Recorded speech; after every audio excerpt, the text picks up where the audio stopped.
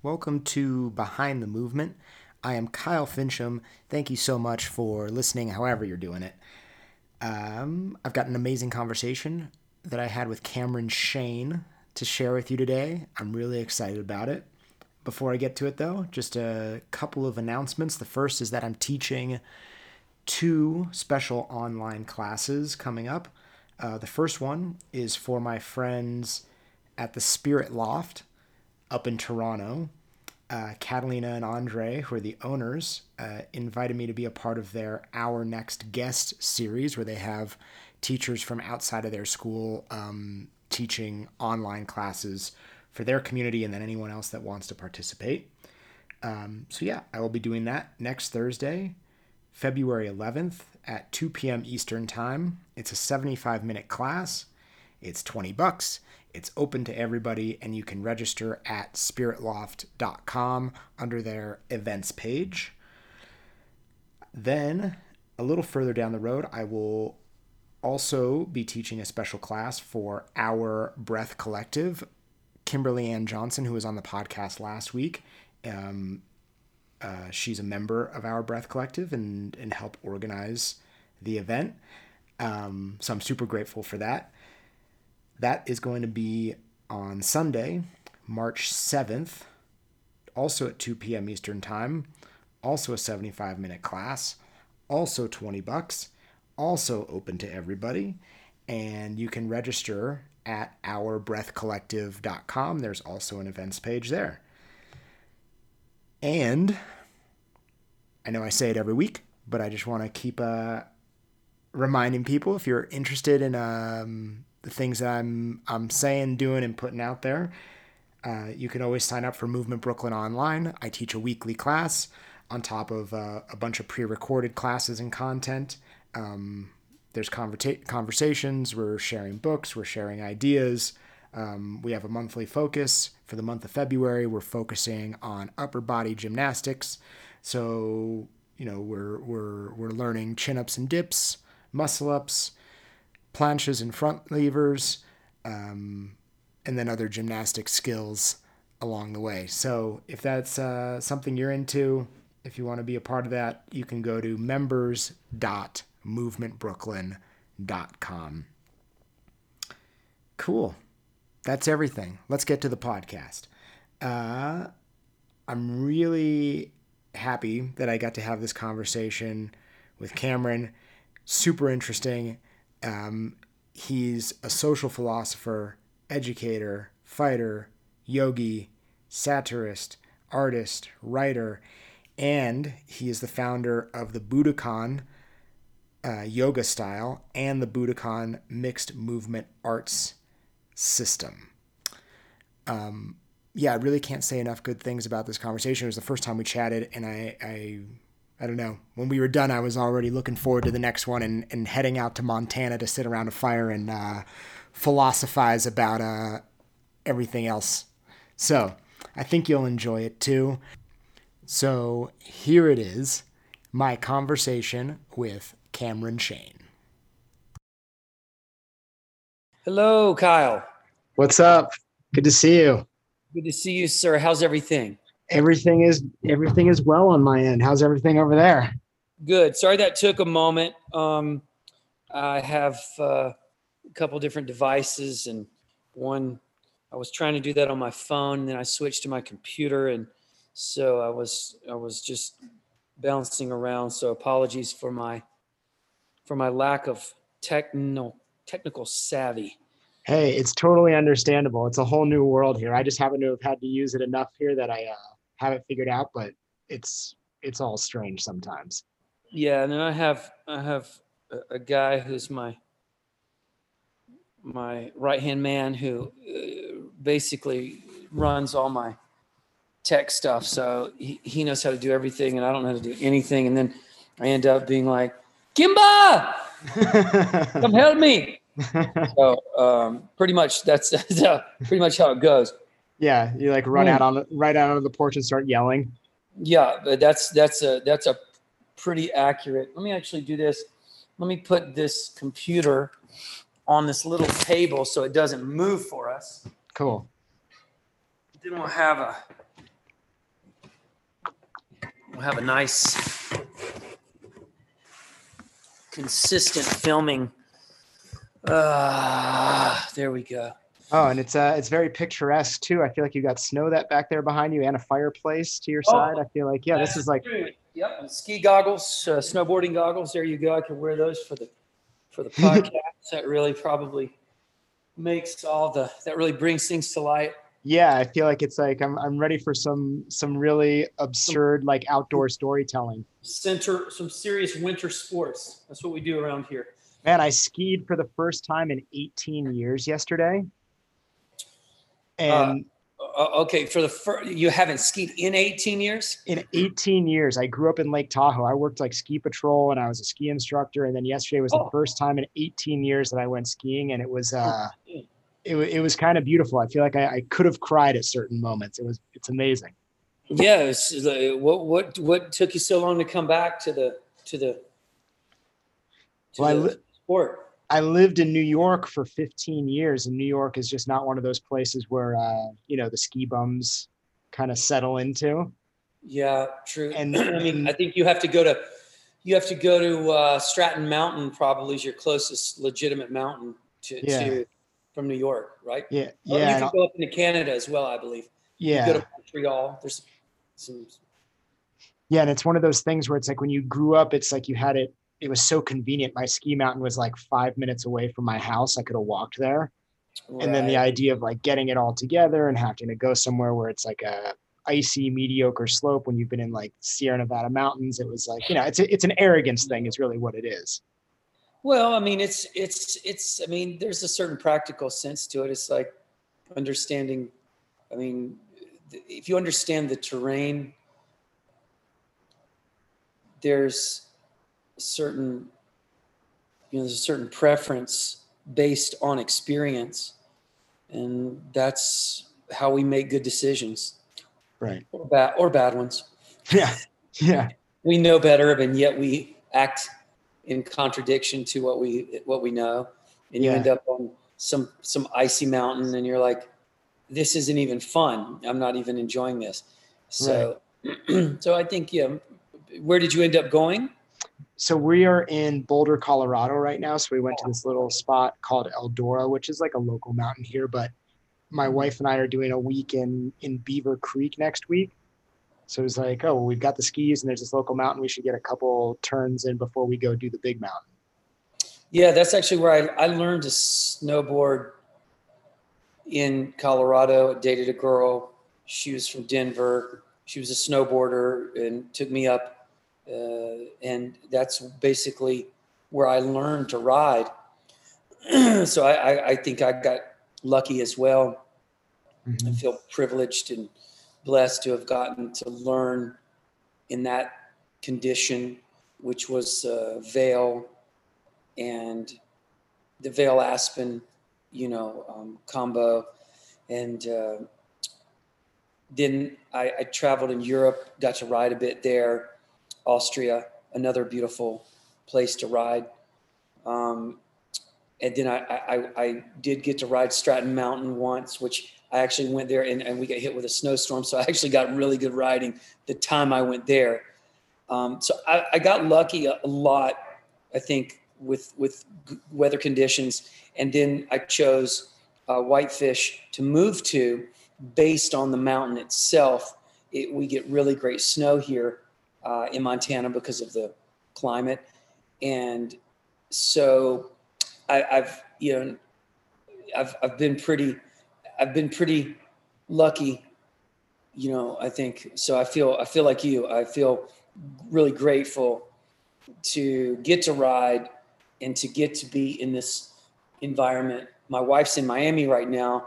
She likes to leave about every 3 months to get back to the heat and the sun, but I actually really love the snow and being on the mountain more than I do. The beach for me is nice, and it's always a joy to be standing in the sand, staring at the ocean. It's a privilege in itself.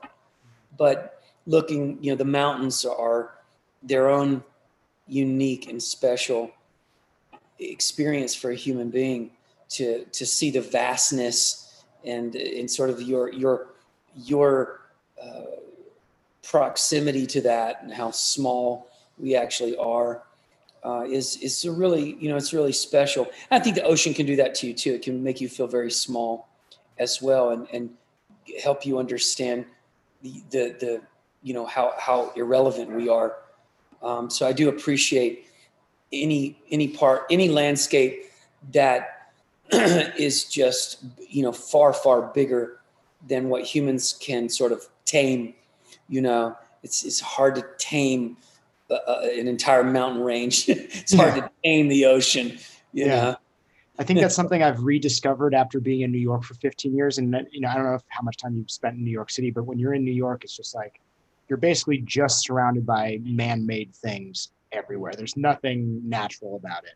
Yeah. And then to suddenly be here and be outside practicing. And I think, if you were in Colorado for some amount of time, like it's like 320 days of sun. So it's wintertime and it's 30 degrees, but you can be outside and you can be in shorts and a t-shirt, and I can be outside practicing in a park and I'm like looking at the Flatirons as opposed to like, looking out my window and seeing another building 5 feet away from my window.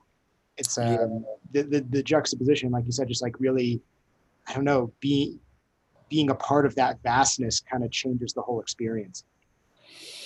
Yeah, it's true. It's true. It's it's important for I think for the human consciousness to be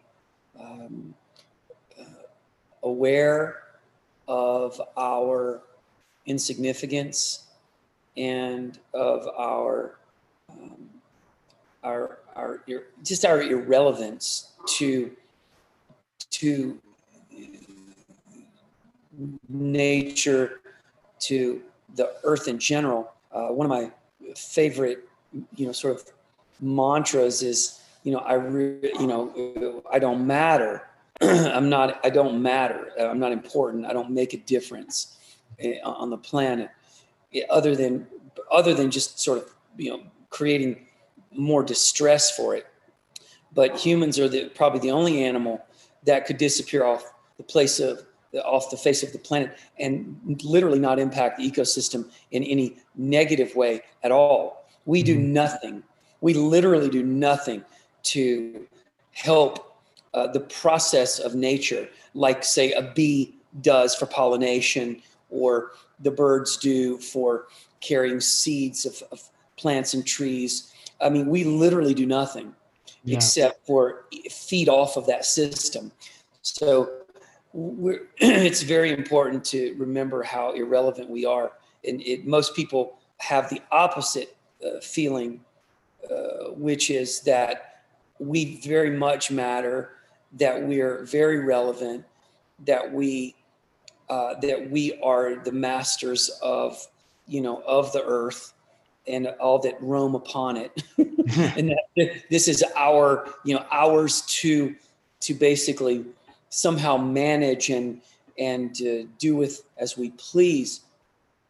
And this distortion of reality has clearly created a disconnect with us and an overpopulation, because that mentality has also driven us to be overpopulated as well. We no longer see ourselves as part of an ecosystem, part of a natural flow, but rather we see ourselves as outside of it, observing it, manipulating it, adjusting it. And so, but who's adjusting us? Who's culling this herd? No one. Right. Yeah, I've thought a lot about this because I've picked up a few books recently on indigenous culture, and there's been a lot of talk about like what reciprocity looked like in those cultures and looks like in those cultures that still exist today, and the role that humans would play in participating. And like you said, we just take and have given ourselves this illusion of control, right? Where we somehow we think that in a few hundred years or a few thousand years of being smart, studying things, that we have mastered billions of years of like evolutionary tinkering that has gone on. Yeah. Yep. So true. So true. And one could argue that we're certainly um, we have unique insight. It's unfortunate that we're we're not compelled collectively to use that insight to understand the world around us. We would rather use that insight to adjust and affect and manipulate the world around us. Then that's the difference, I think, in the position. You're either curious about how you feel about the world around you, or you're just curious about the world around you.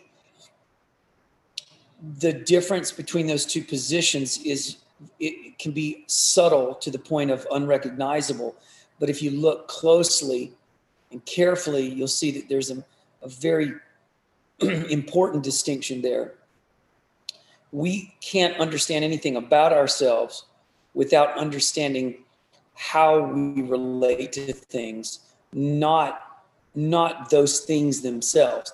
And we're obsessed with understanding those things rather than how we relate to those things. So the study of man currently isn't the study of how we relate, meaning how do I feel about this object? How do I better understand my reaction to the object, my response to the object? I would rather just simply become obsessed with the object itself. Right. And that's sort of the trap is it's the celebration or the the right term I feel would be almost religiosity. We've become almost religious about objects. They've become far more interesting to us than who we are in relation to them. Right. And it's almost like perhaps when we look at them in isolation this way and we don't understand our involvement with whatever the object or the thing or the creature or the plant or the whatever is, we don't have the same respect for it. And it almost as though like we're willing to try to control it or defeat it or win something when we don't see ourselves in it. Yeah, and we do the same thing with movement. It's not something that's really limited to physical objects. It's also limited to concepts. Movement, sports, any type of human endeavor is conceptual. And we can also become enamored with, it's a bit like a prize fighter who becomes enamored with the prize and loses focus on the why. Why do I fight? What do I learn from it? And isn't that really the takeaway? Isn't that really the gem? Isn't that the pearl? Right. It's not the prize, but now we're very, and so in movement, it would be the trick. It would be the ability to, do the next cool thing, to do something, to achieve some new feat of strength. That becomes an obsession rather than what we're developing as human beings in the process of learning something. So it's obviously we're back to the old statement: the process is more important than the product. It's not relevant. Humans are a process, but we like to treat each other as a product. We're expected to behave in a way that's complete and finished and polished and predictable. when really we're in constant process. So there's no way to really, confine us or contain us to some type of expectation, which we then do apply to one another all the time. We're constantly expecting humans to be complete and finished, and we don't hold space for people to be in process. We don't celebrate process because, again, we're obsessed with completion. We're obsessed with the finished product. We're obsessed with the idea of something being perfect, and and processes embraces failure, and it's like we almost have like a bit of a society that like has stigmatized failure a little bit, and failure is like that is part of the crux of like a process. And I'm happy you were talking about kind of like skills or techniques, because I feel like I see that a lot. And again, maybe that's like a very, I don't know, North American or Western or American thing where people almost identify movement as collecting movements as opposed to movement, kind of like the mechanical approach of like, I've got an erector set and I just want to keep adding pieces to it by collecting new pieces, as opposed to looking at it like it's more organic and it's more alive, and it learns by tinkering, and it learns by randomness, and it learns by kind of bumping into things and then taking different routes and playfulness and things like that. Yeah, I think that's a good analogy. If you take, say, a Lego set and you keep stacking pieces on top of one another, you may inevitably build this elaborate and complex structure.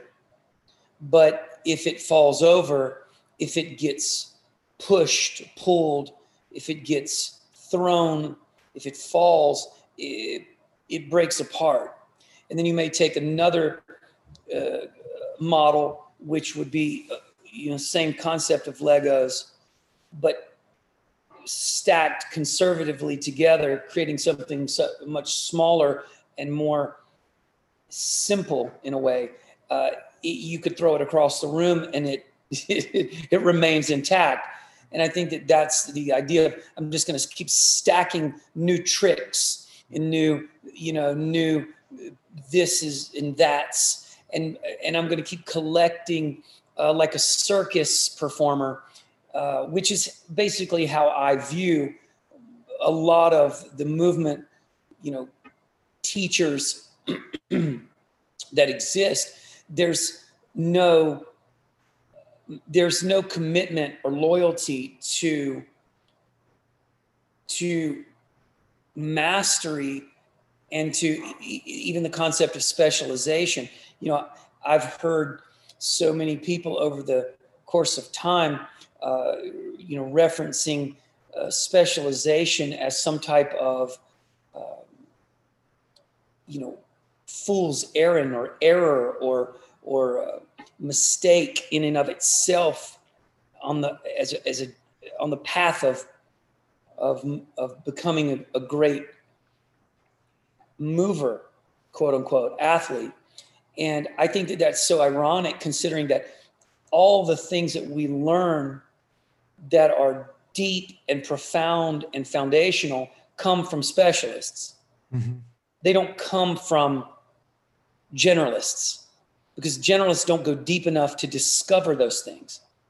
Mm-hmm. So the specialist in and of itself is the master. And to even be critical of that concept is how we've gotten to where we are today, in my opinion, in the world of movement, is we've got a bunch of people who aren't really committed to mastery. They're committed to trickery, to disposability, the next cool thing, whatever may be interesting for Instagram, whatever may be the next fun trick. But at the end of the day, when it really comes down to foundational, functional athleticism, the ability to be a durable, complete athlete, I find very few people in the world of movement embody that, or those qualities, simply because they're too busy playing with tricks and toys to actually understand how to go deep and layer, peeling layers away until you understand.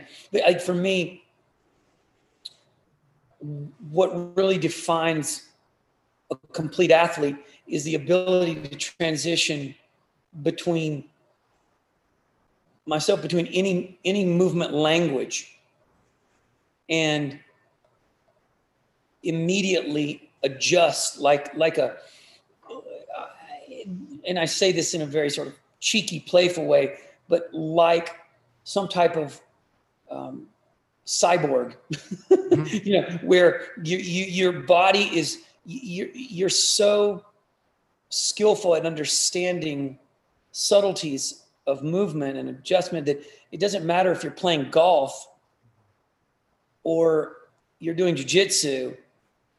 You can calibrate the body, the proprioception, everything to achieve the goal. And that's from mastering things that most people don't want to master, because the deeper layers of complex movement are underneath the superficial trickery.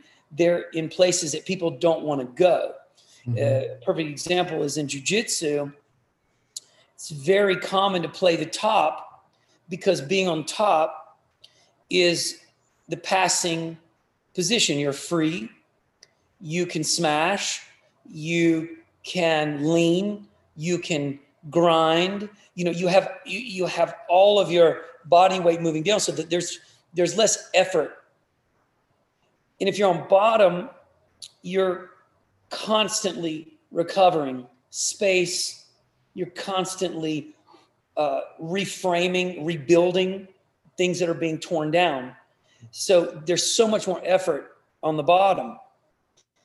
Most people don't want to play the bottom, or don't want to become masterful at the bottom. They would just rather figure out how to get to the top quickly and then work from there.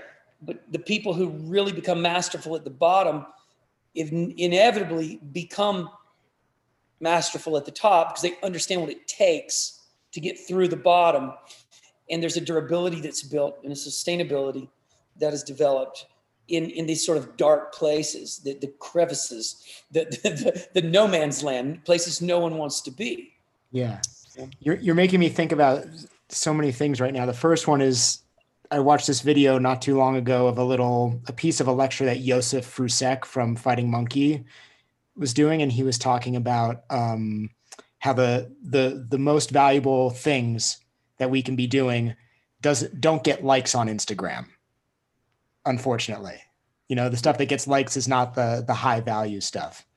It's not visually interesting, probably. Yeah. And then the other one, and I feel like you're really kind of hitting the nail on the head with this one. So I got to take a lot of classes at Marcello's in New York City with Paul Schreiner. And I had him on the podcast a few months ago. And I'm not going to get the wording exactly right, but he said something like, the techniques aren't jujitsu. The art of jujitsu is everything that happens in between the techniques.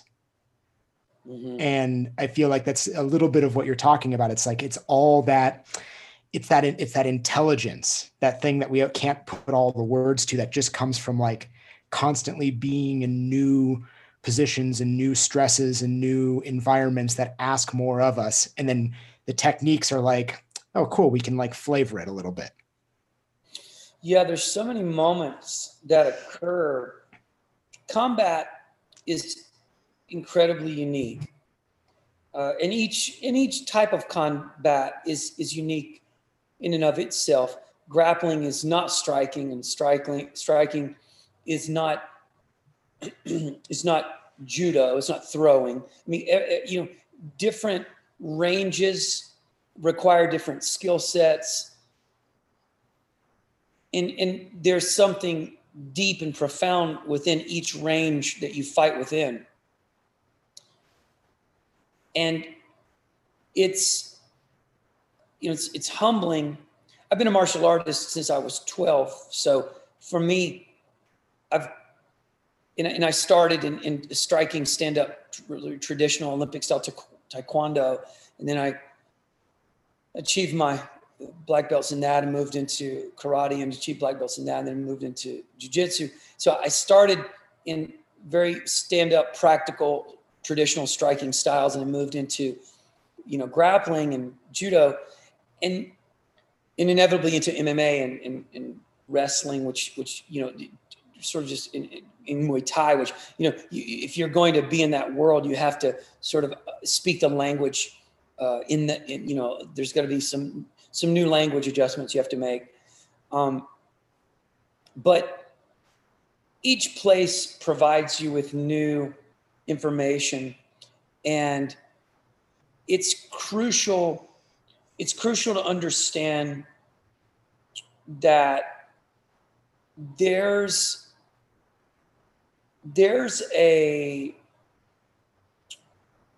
just things that you know, and there's things you don't know. And then there's that which you don't know. And I think that martial arts is incredible at revealing what you don't know, and at what you know. Because if you know what is working, it's evident. And then there are moments in martial arts where you literally just don't have an answer. You don't know what you don't know. It's unfamiliar. You've never been there. And jiu-jitsu is very much, for humans, it's very much that game of getting answers to things you didn't even know you needed answers to. Being placed in positions where you have to understand the body. And as you said, Paul was referring to, as not a combat situation, but a situation of engineering, of leverage. This has nothing to do with a person. This could be an object on me right now. How do I, align myself to have leverage against this object? And then, of course, the object's also readjusting itself as well, taking away my reestablished structure and leverage.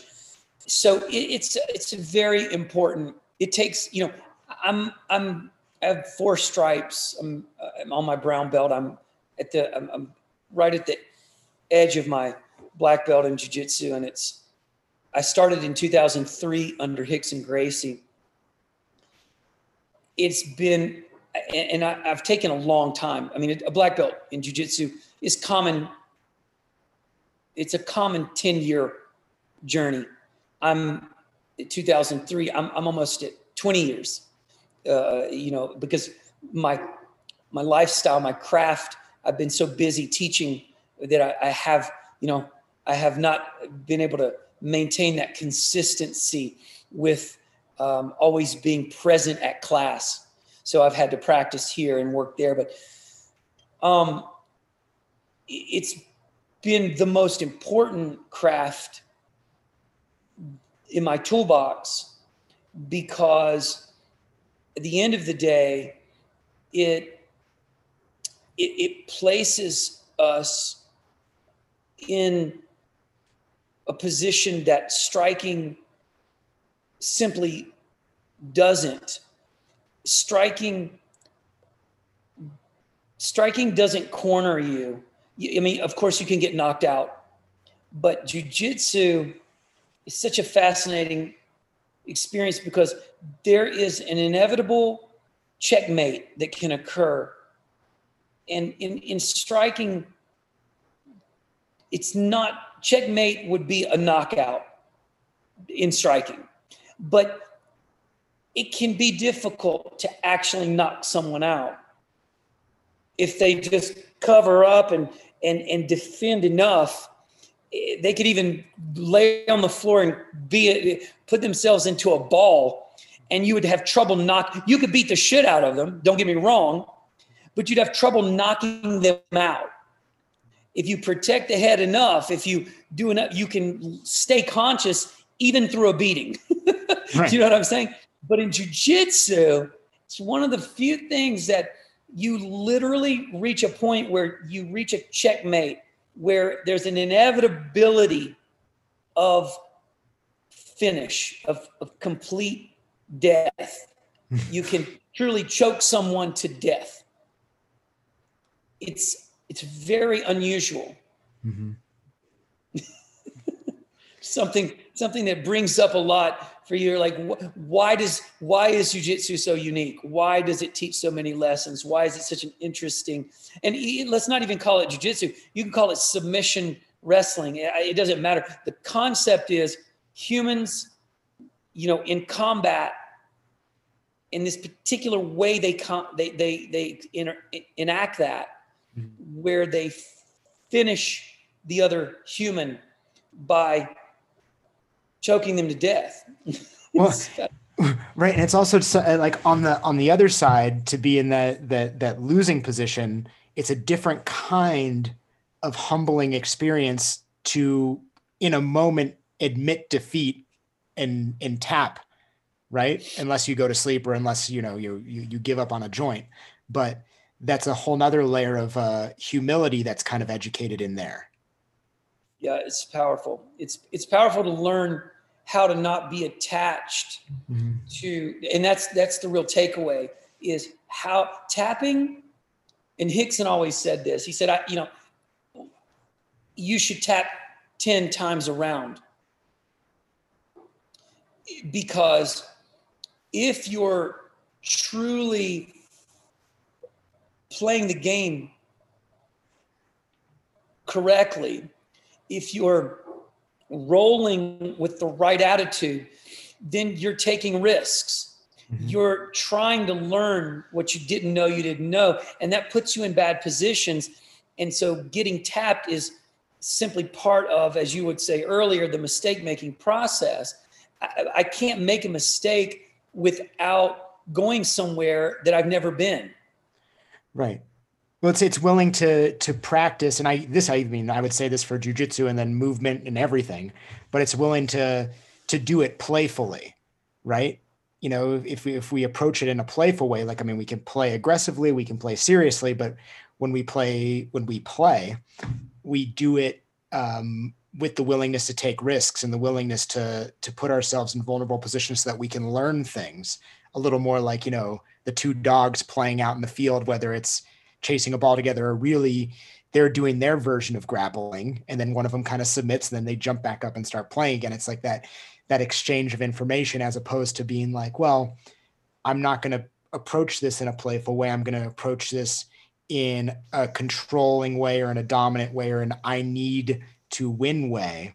And that's where you're going to, or at least I find, that's when someone stays kind of addicted to competence and just plays their game. And I understand the idea of playing your game in a truly competitive setting, but in like a training setting or in a practice setting, I see more value in the playful approach.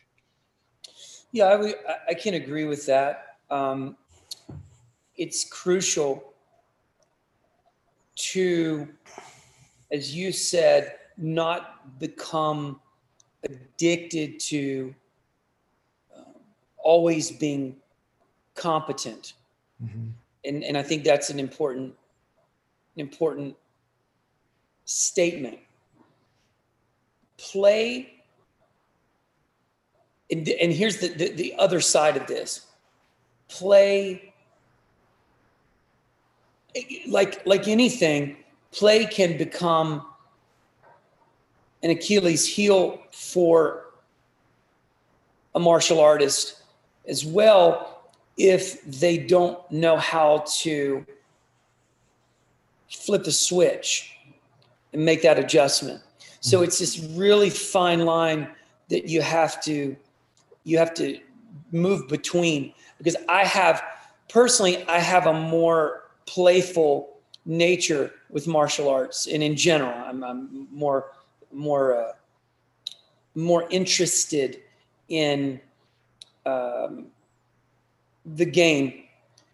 And my teachers I have two teachers that are very different, Rafael Lovato Jr.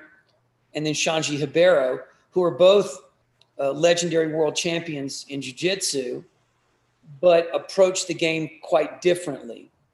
Rafael is not playful. He's very competitive, and he's all about, conscious competence, unconscious competence, just, competence, competition, getting the job done. Shanji's more playful, more willing to allow for there to be, he will allow himself to be put in bad positions just to let you think you're getting somewhere, just so he can escape and play and have fun for his own practice. Rafael will rarely ever let you put him in a negative position, just because he would not want to even build the habit of allowing that. Right. So being sort of trained by both, who are also brothers in the sport, they grew up together under Saulo Hibera, his older brother. They're both, they're all world champions. And matter of fact, Flow Grappling recently came out with the top American grappler in the history of grappling, and Rafael Lovato was number one. So just to give you context of how, serious he takes himself in that way, it's because other people take him that seriously as well. And Shanji's a 7-time world champion and one of the few people to ever even beat Roger Gracie in gi competition. So he's incredibly accomplished. But these guys approach the game quite differently, but they both get the job done with different mindsets. And I think you have to be able to walk, this very fine line. And I think this is something that's interesting to me, why I'm even sort of expounding on this, on your statement ideas. I find that the modern day movement world and the jiu-jitsu world as well can be, and I guess this could fall into yoga and any other movement language, but specifically the movement world, since that's sort of what, how you found me and how we even come to this conversation. I find it can be too playful, and it can be too, it can be too obsessed with the trickery and the playfulness of movement, that to the point that there's no real check and balance system. There's no grounding in the fact that being able to do a handstand or a cartwheel is not going to save you from being eaten by a tiger kind of concept. So I think it's important, if I had a message, in my mind, when I think, sometimes I see this overt celebration of trickery, and I think to myself, that what good is movement if it doesn't have practical application? And for me, practical application really comes down to survival. It comes down to my ability to exist on the planet sustainably, to dodge a car, to get out of the way of this, to get out of the way of that. Because at the end of the day, everything else has been done for us. Sidewalks have removed all real dangerous obstacles. There's nothing to traverse. Everything is basically has been removed from our path so that we are as safe as possible. So what that leaves behind is humans inventing ways to be in danger. So we create, we create obstacles. parkour. I'm going to jump off this building and I'm going to roll. So we invent ways to feel that adrenaline and that I'm running from a predator. Right. And I get it, and I really enjoy it. I love the play. All I'm suggesting is there's this very concerning trend where people go into the world of movement and they stop there. And that's where they just sort of park the car and they're like, okay, I can do cartwheels, I can do handstands, I can transition from here, I can transition. And I'm like, well, that's fantastic. But you understand that is fairly superficial as a movement language. It's not, I'm not being critical. So I want to just flush this out a little, unpack it just a bit further. I'm not being critical of learning that language. I'm being critical of thinking that language is the complete language. It'd be like saying, if all of Latin-based languages, if French and Spanish and Portuguese, if in Italian, if they all came from Latin, then understanding Latin is like jiu-jitsu to me. Combat is the Latin of language, of movement. The first thing that a human does is learns to move in order to learn to evade being eaten or to learn to crawl towards food. We don't learn to move to walk to school.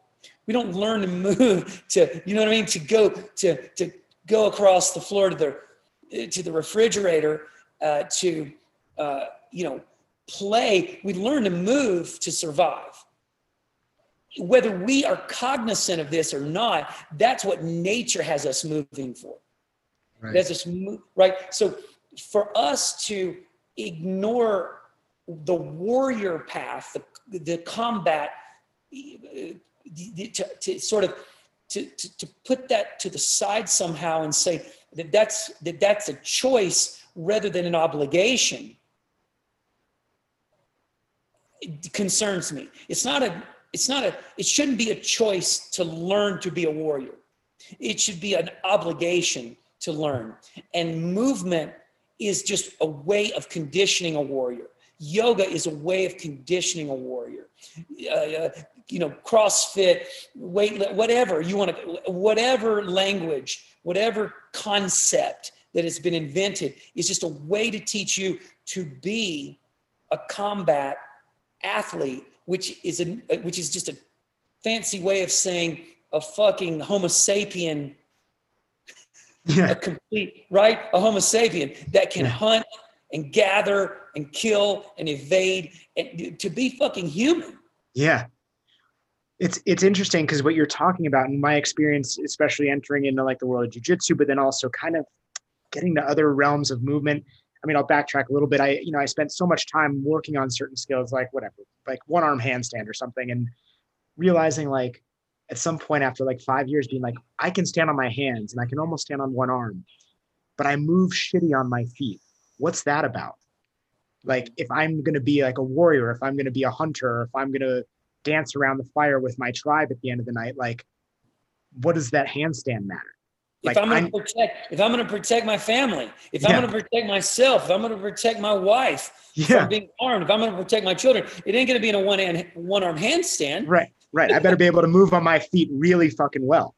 Right. And even though you knowing how to do a one-arm handstand will contribute to you being a better warrior, no doubt.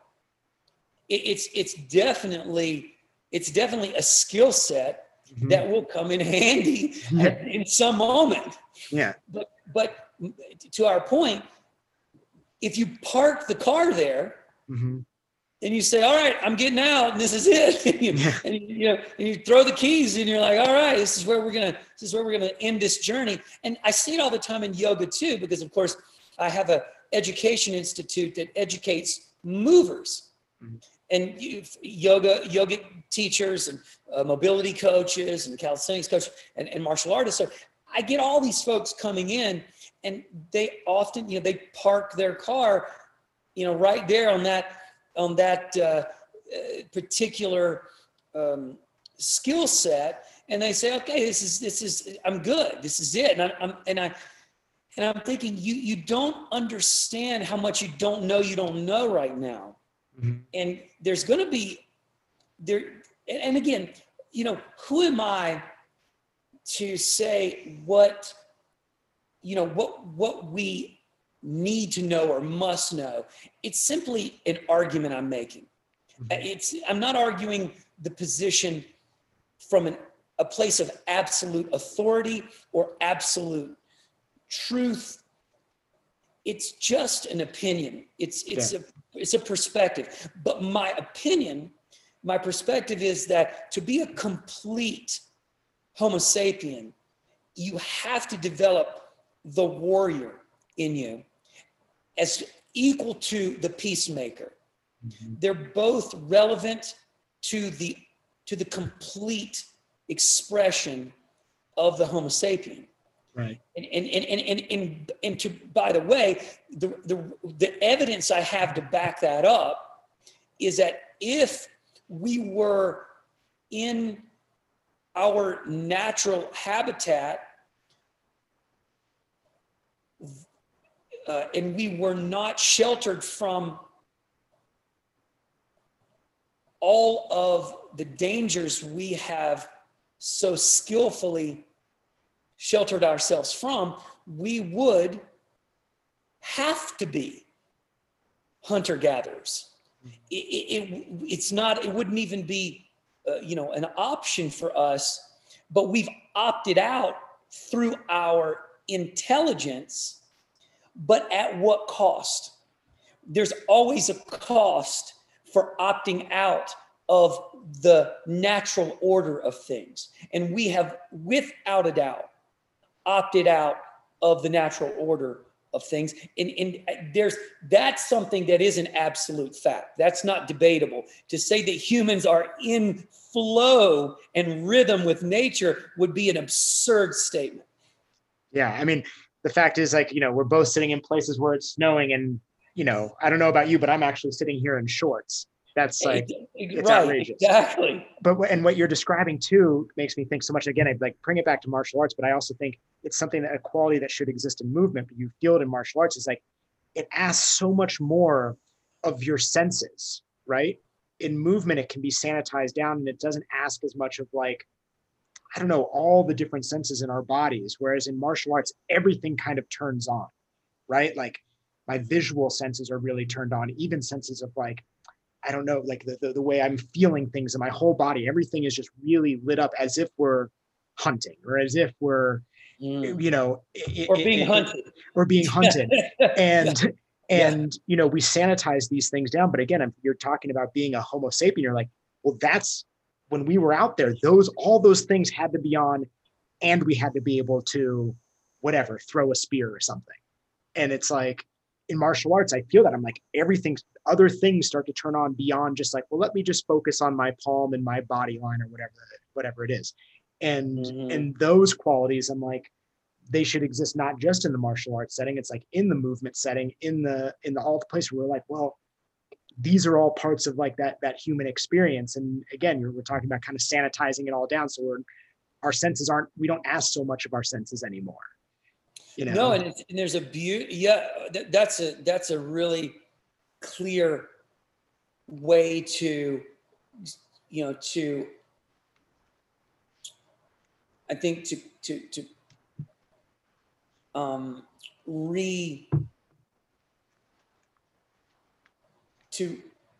I like what comes up for me is the term sanitize. I really like the way you're sort of repackaging that idea. And it's something about martial arts that is so equalizing. The equality that just occurs from standing across from another human being, color, race, creed, belief, nothing matters in that moment other than all the things that are at the core of our consciousness: courage, fear, honesty, humility. Like when you look at all the qualities that have to show up in martial arts, that are forced to the surface, they're just not the same as learning a handstand. Now, don't get me wrong, learning a handstand forces a certain amount of courage, discipline. There are qualities that must be present. But I think our argument here is that they're quite filtered and limited compared to the overall experience of fighting for your life, of this feeling that I think is so essential to keeping humans honest. And when you look at why humans have become so distracted by these different industries, whether it's the porn industry or hyper focused on, using, I say drugs, but because I smoke herb. I mean, I eat mushrooms. I'm talking about just using these things as a way to escape reality, whether it's sex or partying or whatever. It's like the fact that we even need this stuff to feel. It's just not the case in martial arts.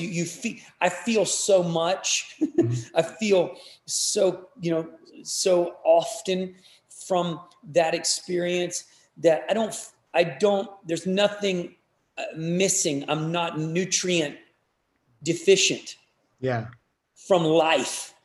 Yeah. Well, I mean, it makes me think that, like, doing martial arts, especially something like jujitsu, is like, in kind of the sanitized world, the closest thing that it can feel like to being what the world asks of like a lumberjack, or of somebody who's out there hunting, where you're like, where you have to feel your senses, because in so many parts of our existence, like, we get to almost turn our senses off. And then, almost like you said, maybe it's almost like we have to flip and go to like extremes to try to feel something. That's why we do it. There's no doubt. We do, because we no longer get to be fucking savage. Right. And when you don't get to be a bit of your savage, to feel your testosterone, to feel your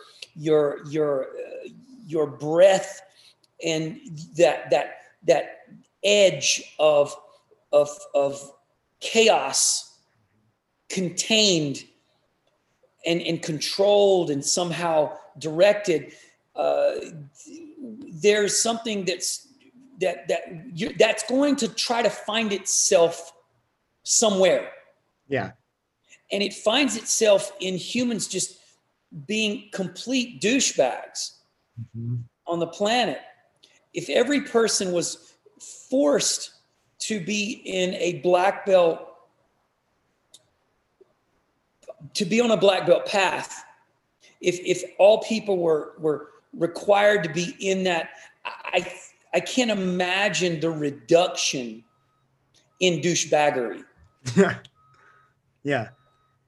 And Instagram is just this place where we see people's douchebaggery in full view, with neon lights and the whole thing. It's just like, look at me, look at me, look at me. I need to be seen. I need to be seen. And I hate the fucking thing, honestly, but it's a business tool. And I recognize that.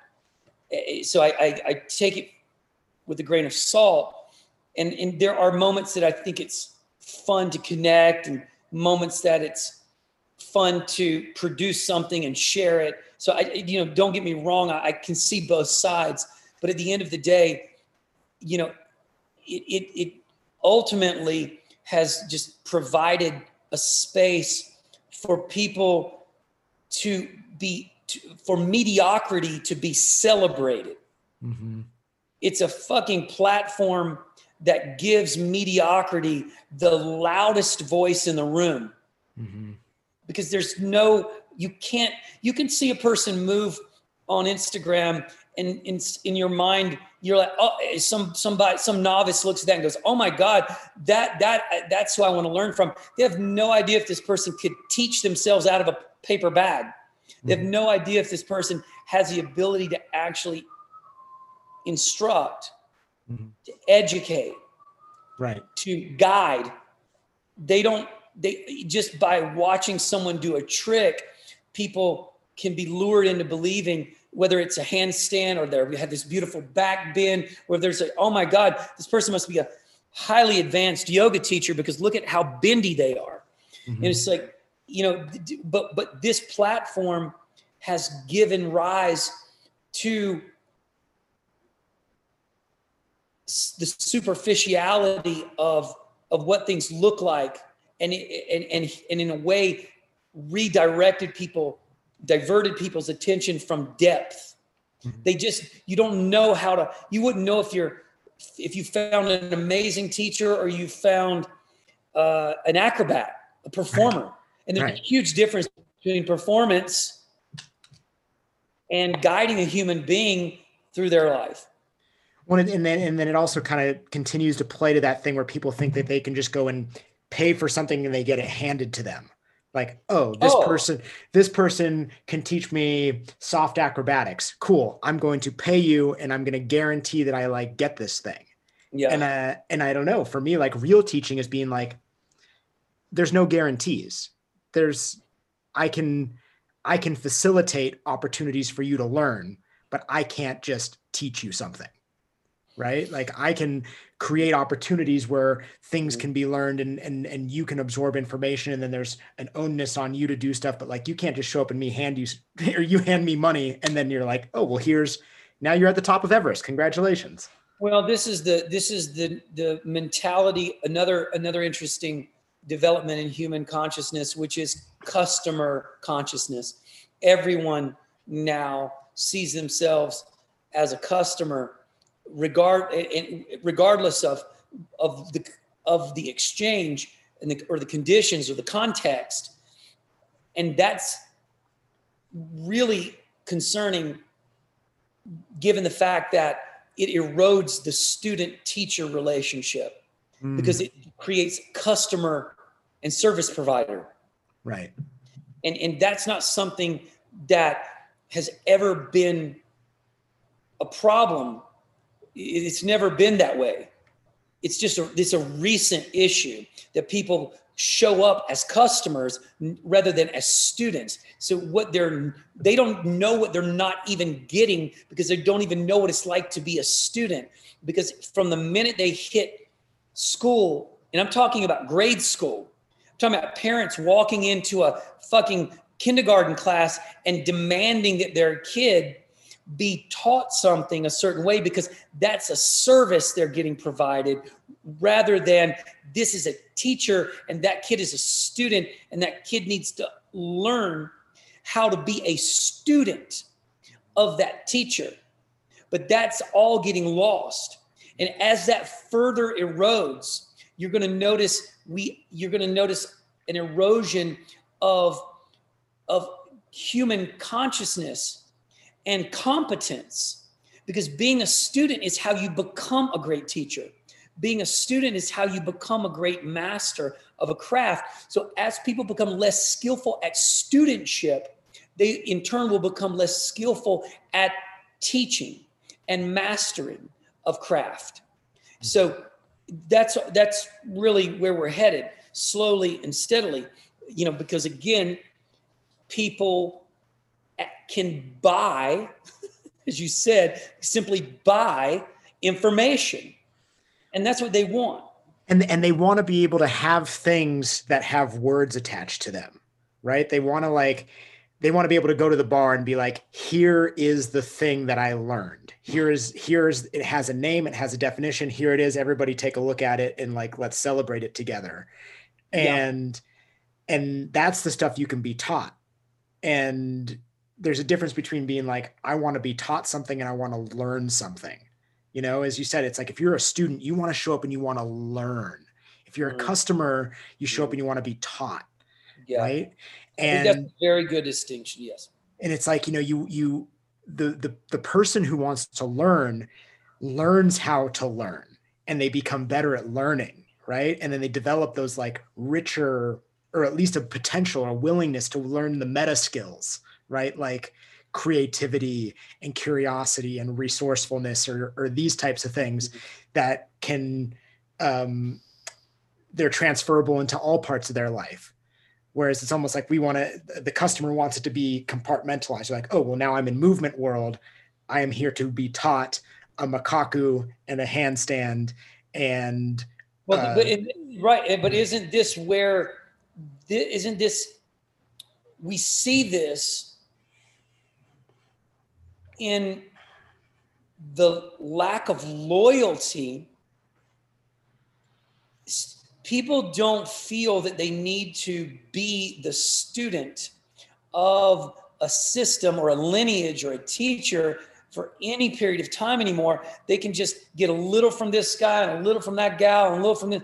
And that's because again, it's a buffet of purchasable knowledge and information. So you don't really need to study the craft under under a master craftsman, because you can simply gather bits and pieces, and then you can sort of in some mosaic put together your own variation, which is what it's also about too. Is like, how quickly can I get to my own version so that I can make um,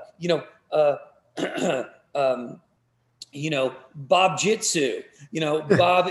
I mean, I need to quickly be able to monetize my experience here, my gathering, and then create my own brand.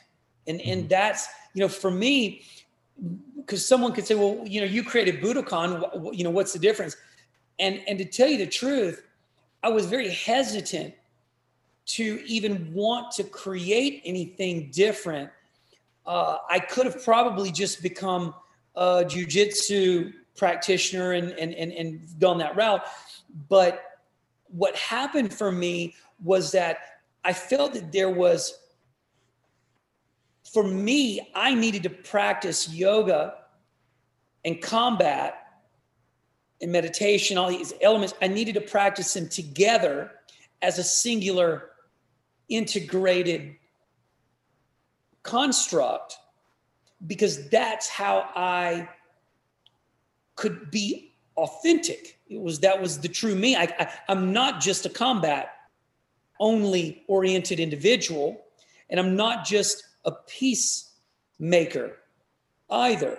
I have both, I have both sides, and I needed to express both sides. And so by doing so, that started to appeal to other people who felt the same way, but weren't really given permission to do that. If you were a part of this school, you just had to be that way.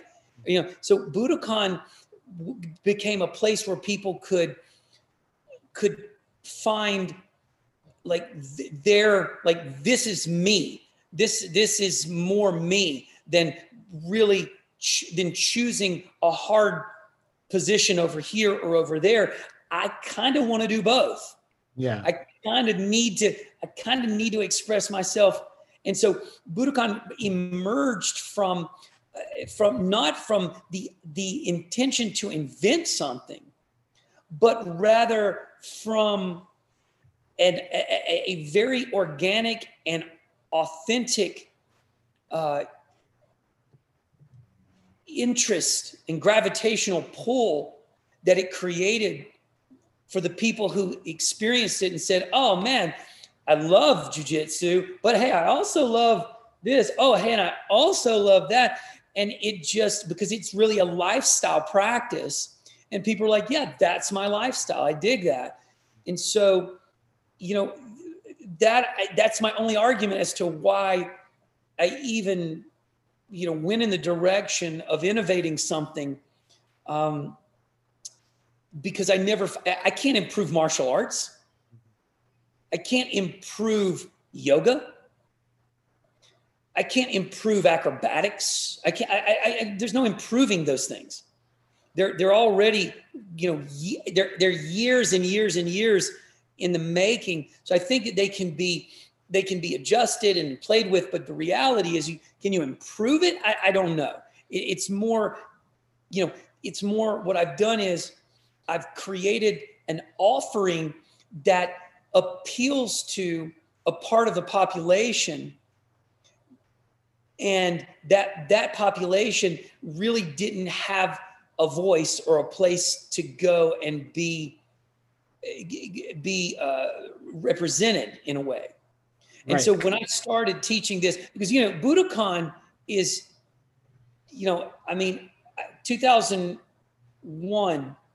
So we're, it's 20 years old. It's 2 decades old. At this point, my practice is older than some of my students. They haven't been around at that point.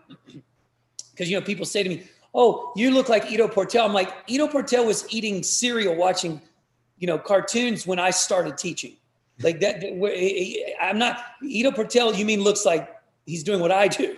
You know what? I always kind of find that comical when people are like, "Oh yeah, you." I'm like, guys, I was the first person to systemize a black belt construct, to put together a black belt system where yoga and martial arts were synthesized and required for a person to advance within the system. We're still the only system that if you want to be a black belt in Budokan, you have to be a legitimate jiu-jitsu black belt. You have to be a legitimate yoga teacher, a legitimate mobility coach. All the systems that all the curriculum that we educate our students in, to be a black belt in our system, you have to achieve proficiency in all of those systems to inevitably be a black belt in our system. Nothing else exists like that. And that's why some people find us and are like, "I'm home. This is what I want to do." I don't really want to put my entire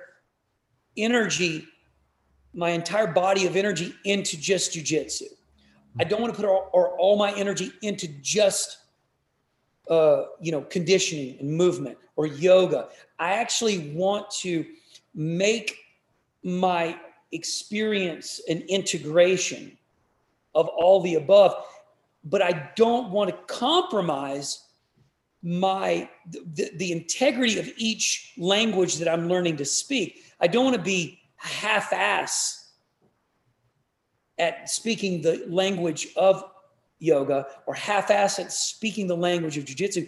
So it then falls on me and our institute to educate people fully and completely at the highest level in each of these languages. So that's sort of the burden that we take on, which is that if you want to achieve this, you're going to be the measure of the standard in our organization is not going to be like our black belt is not our black belt is not the equivalent of a purple belt in jiu-jitsu. Our black belt is a jiu-jitsu black belt.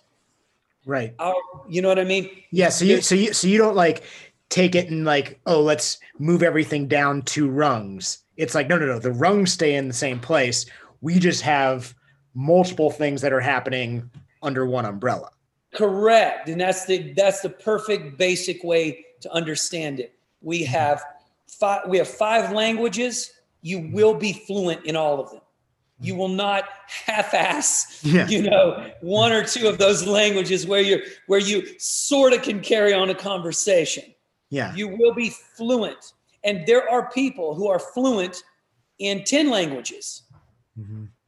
But in our system, these languages, you will be fluent in them because, and again, what does it mean? Nothing. Does it mean Budokan is anything special? No, not at all. It's just another path. Yeah. But so if you, or do you think this is more relevant than, karate or more relevant than jujitsu? No, I think it's a way. If I'm interested in jujitsu, it might be that the Budokan system is a more interesting way for me to pursue that path than, say, a straightforward competition jujitsu lineage or style, or yoga. Same thing. I'm interested in yoga, but I may not be interested in pursuing a classic, Ashtanga style of yoga. The Budokan style is more interesting to me because I'd love to be a proficient yoga practitioner and at the same time also be a proficient combat athlete. So it really appeals to a certain person. As an educator of this system, because this is something I know a lot of people are critical of just in like schools in general, and it's probably something that you agree on as well. The idea that like we divide everything up. So like here's English class, here's science class, and here's math class, and there's no integration of the three, when in real life, all three of these things happen simultaneously. Yeah. So I'm curious in the Budokan system, how there's this overlap. It's a great question. Hold this thought. Hold. Okay. Okay. I got to let a dog in. Hold on. Okay. It's freezing outside and I got to let these guys. All right. Sorry about that. The kids over here, the two children right here. Oh man. You guys were cold out there, huh? Yeah. They don't have much hair to keep them warm. Not these two monkeys. No. Thank you for the pause. So that is a really excellent question, because I love when people that I'm having a conversation with, because it happens so rarely, but I love when a person is interested in the education process of something like this, because people hear this and go, oh, blah blah, and they just kind of talk about the superficial qualities that exist. There's rarely this curiosity about how you educate like that. How does it work? And so the answer to that really fantastic question, which to me is the secret sauce. Like what you asked me is, what's the secret sauce to your recipe? And to me, what it really is, and I think this is why even to this day, people have failed to do what we do, because I've seen them attempt it. And I'm going to use Ido Portal as a perfect example. Suddenly Ido Portal has a camp, and oh, how interesting, his camp's got jujitsu in it. It's got striking coaches. Oh, it's got a yoga teacher in it. I'm like, that looks familiar. I've been doing that for 20 years. But that model, which you see people they've witnessed my model over the course of 20 years of putting together these different movement arts that in one for the novice might seem contradictory to one another. The real craft here is in finding where these arts intersect and cross over one another, complementing each other's, as you said, meta principles. And that's what you teach from. You teach from where they relate, and you focus your system on those relationship points, and then you build the matrix on it.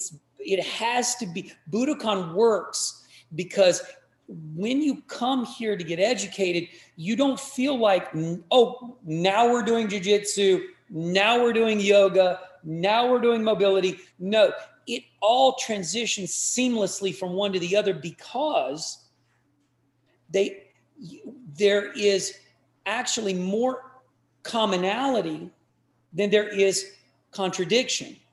There's more congruency than contradiction. And so a perfect example, and I'm just going to give you a really basic way of understanding this. Take a squat. I can talk about a squat from a yogic perspective, a mobility perspective, a jiu-jitsu perspective, a strength training calisthenics perspective, a striking perspective. And I can just put a person in a squat across all 5 of those languages and explain why this squat is the exact same squat, simply being applied 5 different ways. The same way that I would take a word like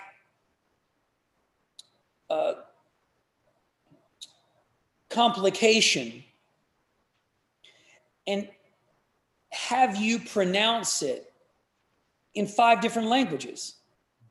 Complication, complication, complication.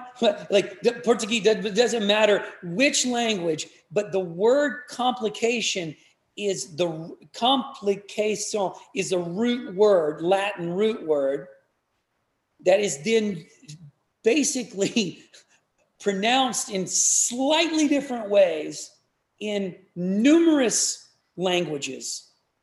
But everybody recognizes the word in all languages if it's a Latin-based language. It's your job to make sure that student can hear the subtle distinctions of pronunciation. But still, what does the student understand? The meaning of the word complication. It doesn't matter which language it's pronounced in, it still means the same thing in every language. So the squat means the same thing in every language. It's just a subtle pronunciation distinction. And that's what's crucial about our system, is that I've been refining that for 2 decades. Not for any other reason than that's just my work. It's what I love to do. It's what I'm interested in. And it's just my craft. Right. It's the way you practice as well. So it's like, well, exactly. So right. It's how it's already in your brain in that way. 100%. And so when people come to study with me, what happens is their mind just opens up to the way they see their vantage point becomes much wider in the way they look at movement. So I can take a person who's practicing jiu-jitsu and I can get them to understand the squat in their craft and language, but then I can get them to understand the squat in all these other places. And suddenly I'm able to accelerate their learning process. And so that they're much more, they're adapting at a rapid rate to different languages or conditions or movement expressions, because they're understanding, as you used the term earlier, the meta data, the core principles, which are really what it's about. It's not about the technique. It doesn't matter if this is how you, quote unquote, do an arm bar, or it's how you, quote unquote, do some type of a makaku. It doesn't matter, because if you don't understand the squat, your makaku is going to suck anyway. Well, also it's like if you lack creativity, you're going to get to all those things in pretty shitty ways, or you may not even get to them at all because you don't have any strategizing or routes to get to those places. Right. Yeah. I had a jiu-jitsu teacher who was like, when I started, I was a white belt, and he's like, I just want you to practice holding people down. He's like, don't even try to sub anybody. Just if you can hold someone down for 2 or 3 minutes, that should be what you're working on. Learn what that is. We don't even need to talk about it. Just learn about that. He's like, I can teach you the subs later. Right. He's like, learn that. Absolutely. Absolutely. What, like, how are you, can you wrap your head around the why?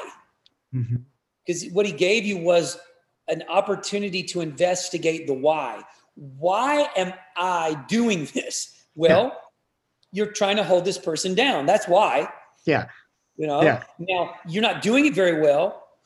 So here's a few tricks to doing it better. Or you know what? You're doing pretty damn good with holding people down, not knowing what you're doing. And so, I mean, that's the beauty of giving people, as you said, a place to play with the why. Yeah. Find the things that don't necessarily have the words. It's like you have, like you say, you have the base, and then filling in with then you fill in some of that creativity, and then you have ways to get to those places. I did this great workshop over the weekend, or last 2 weekends, online with Tom Wexler, who I think you know. Yes, I do know Tom. Well, I don't know Tom personally, but we had a couple mutual students, and so we got connected through Instagram. And I definitely have a great appreciation for the way Tom moves. I think he's a really, lovely mover. Beautiful work. Yeah. And the whole workshop was about creativity and developing an understanding of creativity through motion. And I could almost take all the work back to this similar concepts of things like just hold somebody down, learn that stuff that can't be taught. And then, as you said, there's the meta tools or the meta skills that can move across all the places. And I feel like the creativity is often a thing that's neglected, and I think that's cool, where you're all of these systems interact with one another, and then there's looking for well, how do we move between them? How do we ride the wave from jujitsu to yoga, or how do we ride the wave from here? That those tracks are really interesting places to explore. Yeah, I mean, I do the same thing with snowboarding. I'm up here snowboarding, as we talked about earlier, skiing and snowboarding.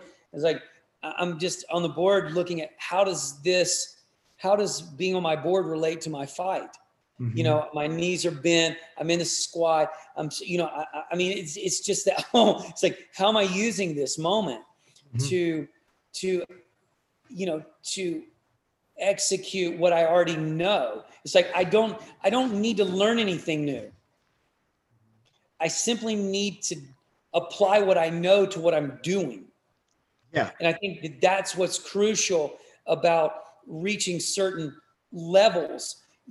When you get someone who's an athlete, there's nothing new for them to learn. There's just reapplication of fundamentals. Yeah. How do you apply this there? Yeah. Now, you might run into a small place here and there, a gap where there's a genuine lack of understanding, which you can then fill in pretty quickly with an athlete. But you get somebody who's practiced only yoga, as that's how they were introduced to physical movement. They have massive gaps athletically. They don't understand anything about speed, rhythm, timing, agility. They have no proprioception. Everything is basically static positioning. It's just, it might as well be sitting, holding things, because that's ultimately what's occurring. And I speak as a yoga teacher, as a yoga practitioner, that this isn't something I'm not being critical for the sake of being critical. This is the reality of what yoga fails to do, not because it's trying to do something else, but if you try to make athletes through yoga, you will fail. Yoga can complement an athlete, but you don't make athletes through it. Yeah. I can make an athlete through martial arts because it embodies all that athletics is. But asana practice does not do that. Right. Well, and I think that's where people who are kind of tiptoeing around the fitness world can get confused. A lot of people get confused, and a lot of people out there, are, as we said before, are, parking their cars on, all these different constructs and concepts and saying, well, this makes me feel good, so this is where I'm going to stop. And then, I get these people who come to me to try to figure out how to fix their bodies. Their knee this, their shoulder that, because when you don't understand complete movement, you only understand, these specific concepts. You oftentimes overdevelop something, underdevelop something, overuse something, underuse something. There's not a complete, it'd be like, there's no better car than a race car. If you've got to measure, like, because it can do everything. It can get me from here to there. It can do anything I need it to do at high speed, low speed, everything. Then you take something like, a Cadillac, and it's, which is, say, a luxury car.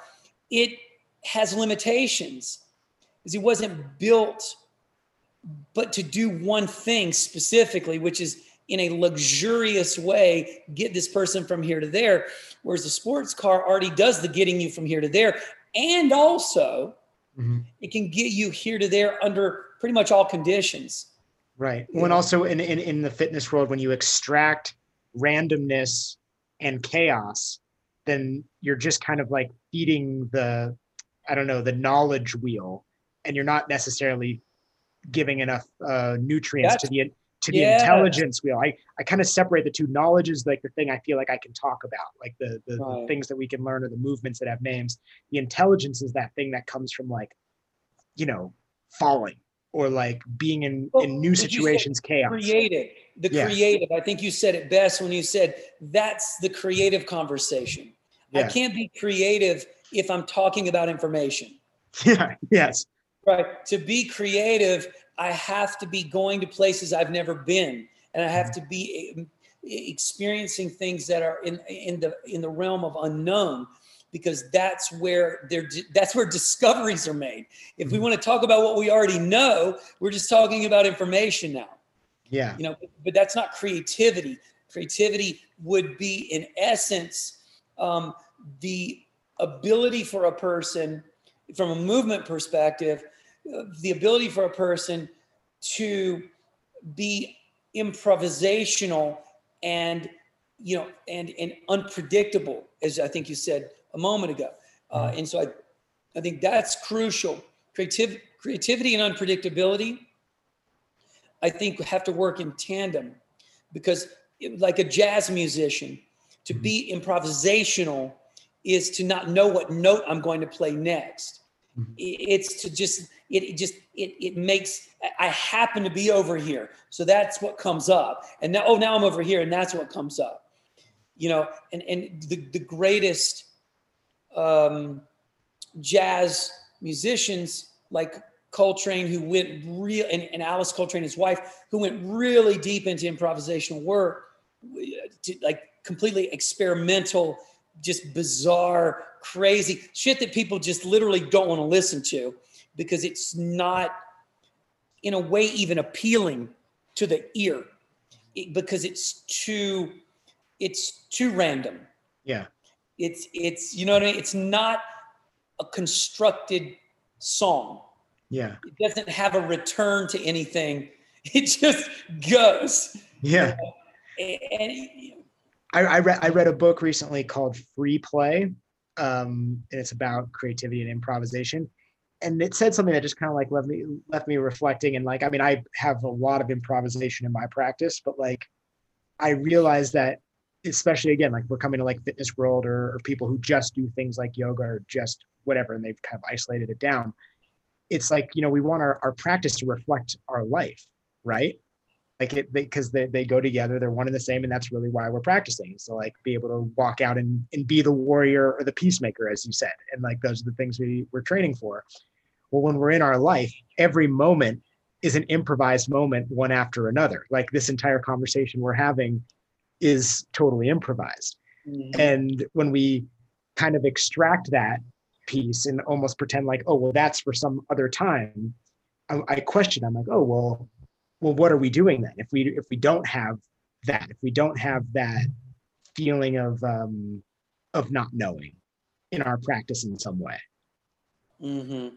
Yeah, I mean, there's scripted reality versus improvisational, and they are different, and they do appeal to us in different ways. Mm-hmm. We do like reality TV mm-hmm. in its own way. We like watching something unfold in front of us, and we also like watching something polished and something intentional. And there's this, again, there's the difference between competition and performance. Mm-hmm. They have very different qualities, but yet they're both appealing to the human consciousness. So it's because, again, we love not knowing as much as we also love knowing. Yeah. There's a dichotomy there. Mm-hmm. But it is this thing that we have to embrace, that we because there's duality in all of consciousness, all reality. We have to be more skillful, and humans just really aren't very proficient at it, which is managing duality. We tend to fall on the side of, absolute or relative. We don't do a great job of being balancing both positions.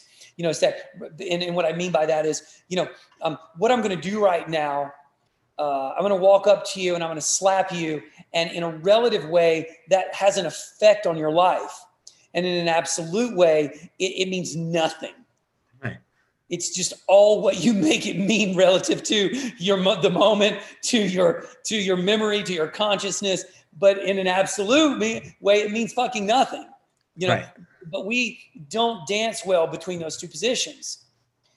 Things become the relative nature of life for us becomes so real, so firm that we will murder each other over it.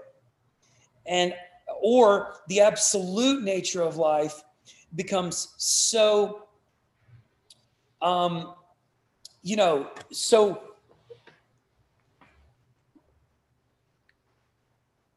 important. I don't know if it's important.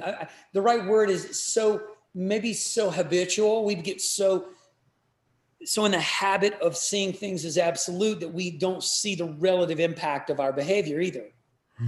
Like everything's okay. Well, no, not always. Everything might be okay for you, but there's possibly an impact you're having. You have to consider that because there are people who just have that attitude of, oh, it's all good, everything's all good. It's like, are you real? Well, are you sure? Right. Well, they like what you're saying, I think, is that like someone thinks that their relative reality is a reflection of the absolute reality. So if they're like, I'm cool, things are cool. Right? Yeah. Right. Well, yeah, exactly. I mean, and they're right. At the end of the day, if you're cool, everything is cool. Mm-hmm. And yet there's another side of that that's not true, that something may not be cool for another. And so people, we just struggle with the line between walking a relative and an absolute sort of cognitive state. And it's very important as we're developing. We have to apply that understanding to our craft, and movement is another craft for us to apply that understanding, which is this an absolute moment or a relative moment? Does this moment require me? How do I understand this moment?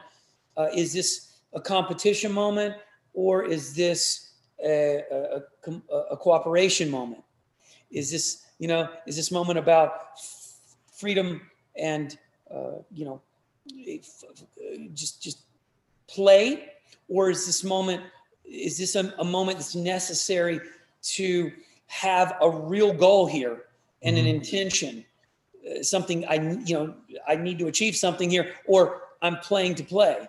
And you being able to make that becomes life. Mm-hmm. It's the middle path. Well, in some ways, again, it's almost like, to bring it all the way back to almost where we started.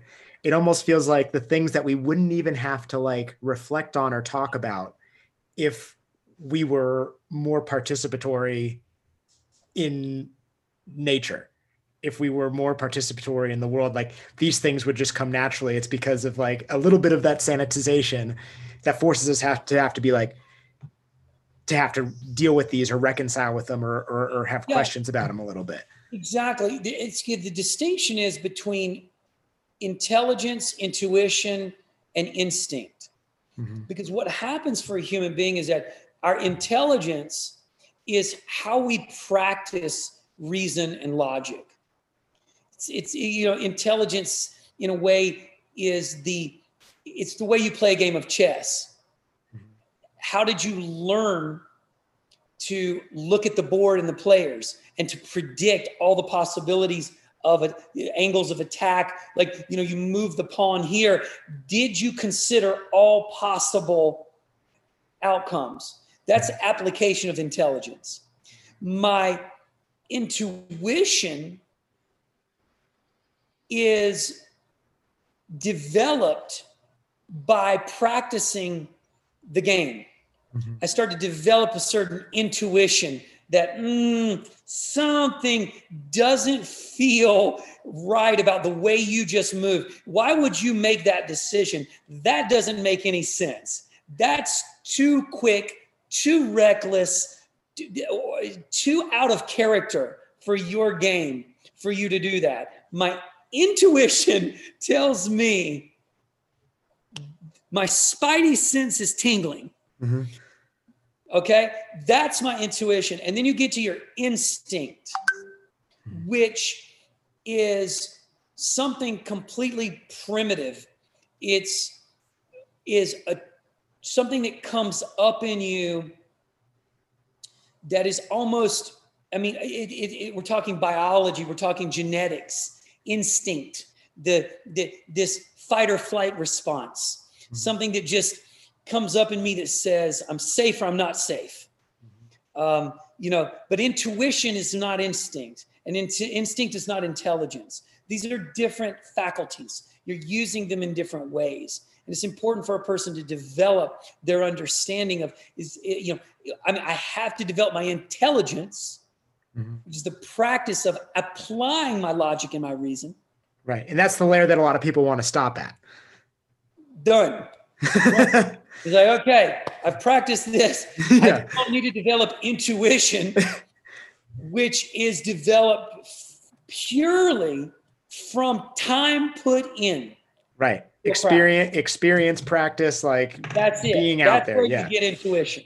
Right. And then instinct is basically your ability to listen to something you have literally no control over.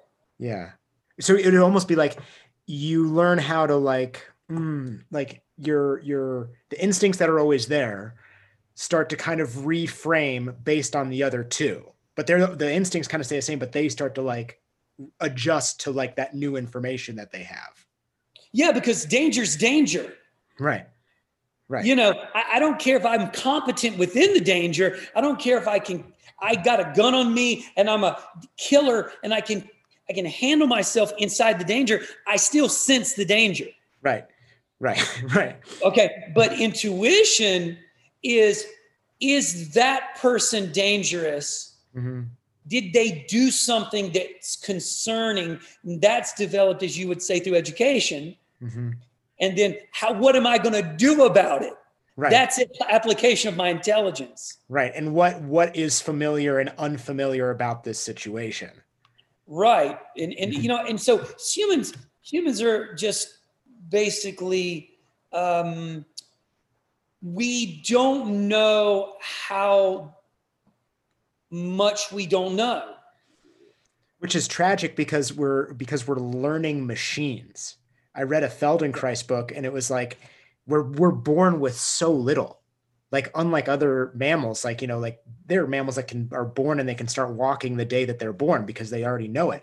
We have to learn to walk. It's like some scientists might correct me here, but I read the book and it was like, from his understanding, it was like, we will not learn to walk unless we're around other people walking. We will watch and learn them in like mirror neurons or whatever, but we have to learn. No, yeah, Moshe Feldenkrais was a brilliant teacher and understood from the scientific perspective that you're absolutely that is exactly how we function. Right. We can't function. Yeah. So it's a tragedy if people, don't come to that realization, like, oh, like I should, the learning should continue in all the ways. And not just the knowledge learning, but as you're kind of talking about, like the intelligence and the intuition learning, like keep all the learning. Mm-hmm. Yeah. And that's, he was brilliant with understanding and expressing the simplicity of something that is incredibly complex. And to his point, human beings, when people say to me that humans, they're indigo children and humans are born with this children are so deep and knowledgeable and so wise. And I'm just like, shut the fuck up. That's absolutely inaccurate. Humans are as stupid as the day is long. We don't know anything. We know nothing. We'll pick a piece of shit off the ground and put it in our mouth. We have no understanding of anything. That's all, as you said, gathered through mistake making. Right. We learn everything. Right. And that's our magic. Yes, it is our magic. It's all, and our magic is that we have the ability to be in first, second, and third person. That's another powerful tool of consciousness or cognition that humans developed over the course of time, was the ability to break the veil of first person. That there is a me, there is a he, a she, a they, a them, a we, my ability to see myself in the now, in the what was, and in the what could be. My imagination, that my memory that can house my what was, and that they can then juxtaposition with what is, and then they can then imagine what could be. This is a very powerful tool of cognition by humans. So it allows us to understand things in a way that other animals just simply don't, because we have the ability to, again, contemplate all three positions. I mean, well, actually not all three. You can't contemplate the now. You can only contemplate the what could be or the what was. So you can contemplate two positions from one position. Right. What was the now and what will be the now. Yeah, exactly. Yeah. So, but we can be, quote unquote, in three places. What was, what is, and what could be. Right. And that's basically coming to like the idea that our like imaginative reality is as powerful as reality, because that helps us like, do these things. Yeah. Yeah. There's no difference. Certainly not for the brain, and which is basically us. There's no real us outside of cognition. The brain dies. I mean, I argue this. Some people will argue, some, religious or spiritual folks might argue that there's an us inside an us. But for me, there is only the brain and the body and the integration of the two, and that we are basically animated matter. And once that matter comes to stillness and it no longer is animated, there's no place that it carries on. in terms of consciousness.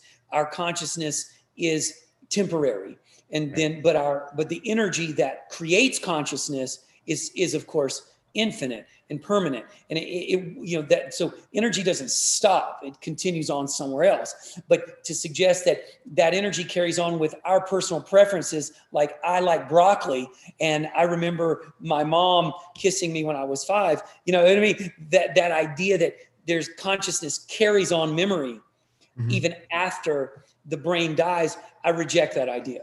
But that's a whole different, that's a whole another story. But this is part of what we teach. When people come to work with me, I teach this material. The first thing I try to do when people come to learn with me is just completely destroy everything they believe. Well, you know, I don't want to take up too much of your time because now I'm realizing after this conversation, I have to take a trip to Montana and we have to sit down and like continue chatting. That's what I'm realizing. But I not too long ago read for the first time, and I realize these are things that need to be read multiple times, but I read the Upanishads, and Tom Wexler actually suggested I read it, but I also read the Yoga Sutras. And it's kind of a lot of the things that you're describing here. We're talking about like the self and things like that. And I realized, I was like, oh, this is what I'm teaching. Like I'm learning, I don't know anything about this, but this is really what's happening. Like this is at the root of like what's going on in this education, this practice, whatever it is. This is where it's at. Well, there have been thinkers, humans who have been thinking about, contemplating, discussing, and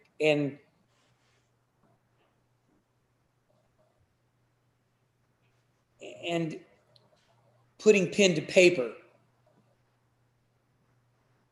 these ideas for as long as humans could communicate. So there's really nothing new we can discuss. We can only discuss what's been discussed, what's been thought, what's been said, what's been chewed,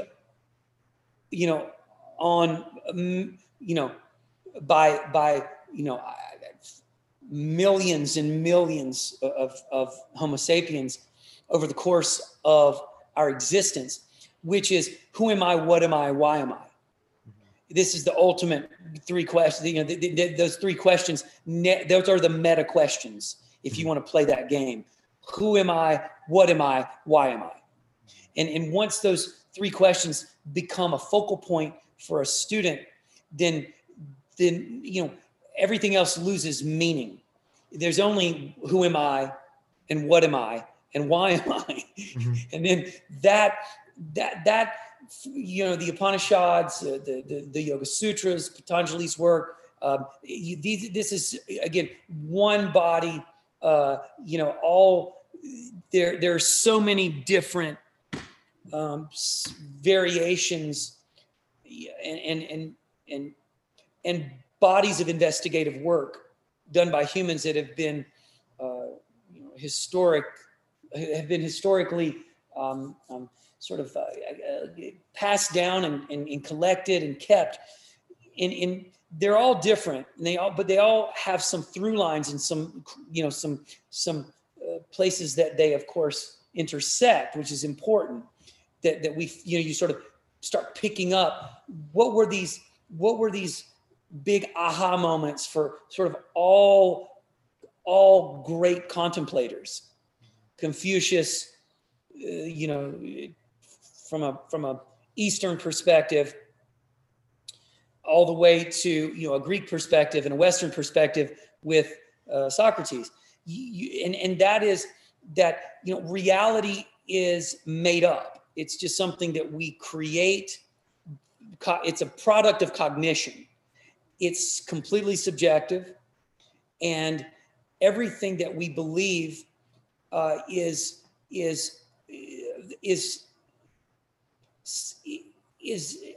an interpretation. And nothing, ultimately lasts, but humans have created gods and tried to explain why.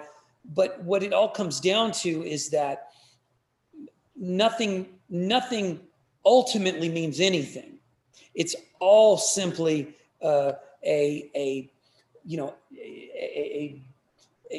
exercise of futility at the end of the day. The same exercise that is occurring out in front of me right now in my yard, where a tree is born and it sprouts from the earth and it gets eaten by a deer and it dies. It's just shitting out. It's just nature eating and shitting itself out over and over again. That's all we are. Mm-hmm. It's just this fucking process of eat and digest and shit and eat and digest and shit. And that's all that's fucking occurring throughout the entire universe, which is so fascinating because we think of everything around us as being so important and so relevant, especially us. We just think we're so relevant. And then you get in, you have to be really careful when you look at this kind of material, because all of this material gets reinterpreted by humans, and it starts to be confusing. You're like, is that a religious statement when this was referring to what yoga is or what God is or what, because all these terms begin to further sort of confuse and become interpretations within themselves. And so, this is what he meant by saying God, or this is what he meant by saying self. So you have to be, I have this very nihilistic or sort of negated approach. Everything for me is about negation at the end of the day. What am I if I'm not my body? What am I if I'm not my thoughts? What if I'm not my brain? What am I if I'm not my memories? What am I if all things go away? Then all that's left is empty space. There's nothing. So at the end of the day, everything is just a temporary construction, and that then just gets destroyed again and rebuilt again and destroyed again. So you can't take your life too seriously, even though it's a very serious thing. I think I do something similar, but rather than like negation or like removal of like what am I if, I think I do the thing where I kind of start micro, like on myself, and then I keep going a little more macro. And it's like, okay, outside the house, what do I look like there? Like, as I keep going further and further and further and further out. And I think it kind of takes us into a similar place where it's just like, you get into the farthest reaches and it's just like, well, like I am not even really there. Exactly. Yeah. You can obviously, you can go in either direction. It's just difficult for people sometimes when the ego is expansive to the point where it feels it is, I mean, and this, a great Sufi master, Hazrat Imyat Khan, said this. He said, it's not that humans have, the ego is too great, the ego is too small. We don't actually recognize our importance. And he was playing from the direction you're talking about, which is seeing that I am all that is. Mm-hmm. And yet all that is nothing. That's sort of the absolute and the relative dancing together. Yeah. It's no matter where you end up going in, if you go from negation downward, you really reach nothingness. And if you go upward, you still reach nothingness, because at the end of the day, expansiveness becomes nothingness. Right. Ultimately, it just becomes space. Yeah. So, Man, like I said, I feel like a trip to Montana is going to have to happen here at some point. Absolutely. I feel like we have more to talk about around a fire that we're both sitting at. Sounds good, buddy. You know how to find me. I'm not far away. Yeah, man. What if Pretty people cool. I saw that you have like a couple retreats and stuff. I want to make sure you can put them out there so that if people are interested they can look into that information and whatever's happening online as well. Yeah, I mean, anytime anybody wants to get hold of us, it's very easy. Instagram is just me, Cameron Shane, and then Budokan. You can find Budokan.com, which has all of our we call them experiences. You know, if you want to come have a jujitsu, snowboard experience, or you want to come have a mobility, this whatever experience, we have those, and all summer long camps, winter camps here at our Big Sky. Basically, it's basically a retreat space. So easy to find us, easy to check it out, and if people find themselves here, they find themselves here. I don't do, I don't get out there and hyper market anything, because I just feel like, word of mouth is our best. It's our best tool, because people who come and experience what we do have a sincere way of sharing it, and that's what gets people to get. That's what gets them here, and that's what helps them find whether or not we're a good match for them. It's a relationship, and some people come here and they're like, all right, I'm marrying you. And some people are like, all right, this was a fun weekend. We were lovers. Great. See you again sometime in life. I'm not everybody's teacher. So, when someone finds me, they're gonna know if they found their teacher, and they're gonna know if they haven't, and that's perfect. So if people want to find us, I would love it. And anytime you want to come, more than welcome, my friend. And let's just look forward to some future campfire philosophy. Man, I can't tell you how much I look forward to it. This was more than a pleasure. This is awesome, man. Have a great afternoon. Great and dude, we'll be in touch in the near future. Great, Kyle. I appreciate you, brother. And I really just want to say thank you so much for asking me to be a part of your show, your podcast, and to share me with people. That was very kind of you. You're very intelligent. I really appreciate and enjoyed the way that you listened and your questions, and it just speaks highly of the kind of person that you've become. So congratulations on being a really fine human being. Man, that means so much, and it means even more coming from you after this conversation we just had. Right on, my friend. All right, man. Brother. I'll see you soon. Okay, see you soon, brother. Bye. Take care.